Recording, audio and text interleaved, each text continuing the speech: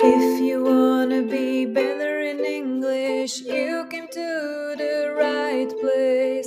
This is my life and other funny stories. The podcast.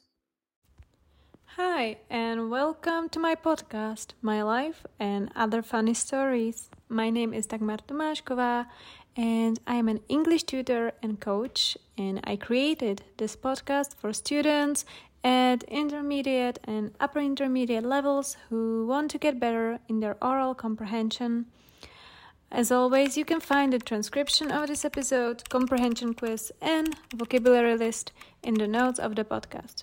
All right, now we have this off the table, and today I will talk about 3 things that I learned through therapy and that helped me immensely in my life.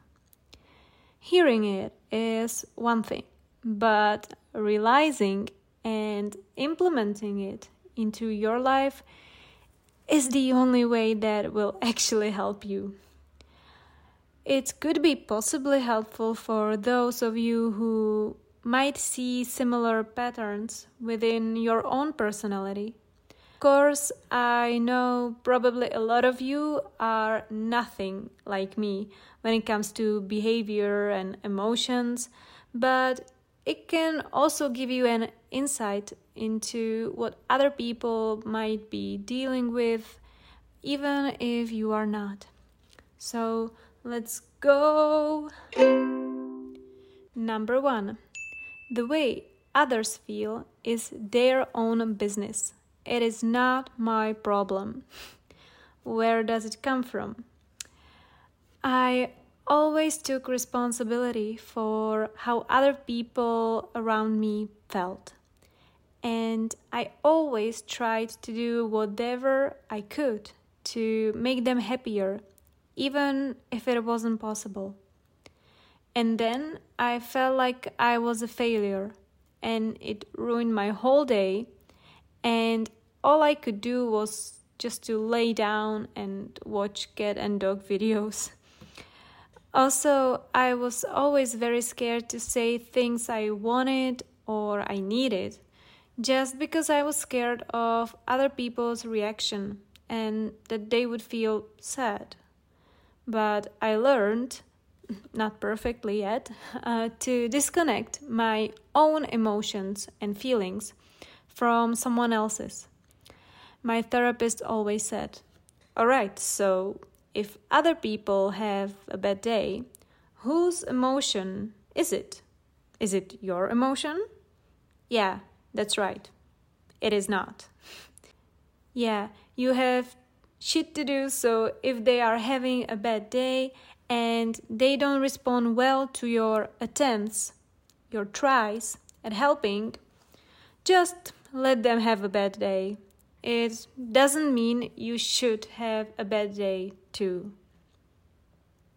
It was very liberating to realize that I'm actually responsible only for my own emotions and how I handle them, and not everyone's emotions.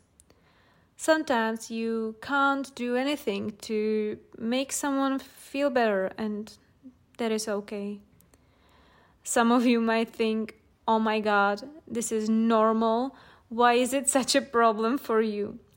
Let me tell you, some people are really people pleasers and they want everything nice and everyone to be happy, and if it is not possible, it is a problem. It took a longer time for me to understand that truly. I'm not pizza. I can't make everyone happy. Okay, that was awkward. Moving on. Number 2. There is nothing wrong with having boundaries and saying no. This sounds always so self-explanatory, and everyone always says, it is okay to say no. Just say no if you don't want to do something. I wish it was as easy as it is said. It took me so many years to understand that I can say no and I don't have to explain myself. For example, someone asks me, "Do you want to go there?" And I say, "No." And the other person asks, "Okay, why?" And there it is. Always reasons. Always explaining myself. What if I just don't want to? What if it isn't comfortable for me? Everyone always wants reasons, and if you don't have reasons that they value as good enough, no is not accepted. And this social or any other pressure just makes me fucking mad. And I am really sorry for the swearing. Generally, I am really trying to avoid that, but it makes me angry. Why do people think that they are entitled to your time or you doing something for them even if you don't want to? To be entitled to something means that someone believes that they are deserving of privileges or special treatment. Saying no is okay, and it will always be okay, and you don't need to explain yourself. And if other people ask you and they push you into giving quote unquote good reasons for them, well then let those people go. They are not good for you. And you don't have to say yes just because of fear that you will lose the other person. They can handle it. And if they get mad, well then, back to the number one. You are not responsible for their feelings. So that's what I learned. And I'm finally also learning to implement it, to include it into my life. And number 3, you don't have to say sorry for everything. This is such an automatic response in my own vocabulary that I hadn't even realized that I had been doing that until my therapist asked me, "Why are you apologizing? Was it your fault?" Nope, it wasn't. It applies to big problems, but also everyday things. I was always quick to apologize just because I didn't want to be in conflict, even if I was well aware of the fact that it wasn't my fault. Yeah, but also then the tiny things. Imagine situation. You are exercising in the gym and you are standing in front of some equipment that someone else wants to use. They come and ask you if they can use it. And you say, yeah, of course. Sorry. Why were you apologizing? What were you apologizing for? For standing somewhere? For taking some space? Yeah, this was me. It is not like I deliberately stood there in order to prevent everyone from using a machine or a piece of equipment. Right, so I was apologizing for taking space, for standing somewhere. For a while, it was really difficult for me to get rid of this habit. I always said sorry, and I hadn't even realized that.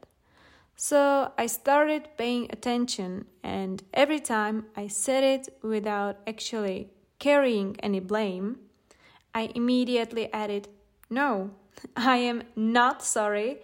There is nothing to be sorry about." I know it sounds funny, but it had to be done for me to realize how often I was saying it. And now I am more aware of that, and I am trying not to apologize for things that aren't my fault. Because if you do that, it is very easy to feel like you always have to be the one to apologize, that you don't have the right to take up space in this world. And this is simply not true. If you see yourself in those patterns, try to practice noticing it and then negating it. It really helps. And that brings us to the end of the episode. If you want help with your English, write me a message or follow me on Instagram, where I post a lot of useful information such as how to write a good formal email, vocabulary for informal English, tips for traveling and learning languages, and there is a lot more to come. So if you are interested, definitely follow me on my account, Dagmar_Tomaskova. I will also link it to the notes. Thank you so much for listening to this episode, and don't forget that you can find the transcription, vocabulary list, and comprehension quiz in the notes. Please give it 5-star rating if you liked it, and I hope this episode helps at least one person. I will see you next time. Bye bye. Goodbye and see you soon.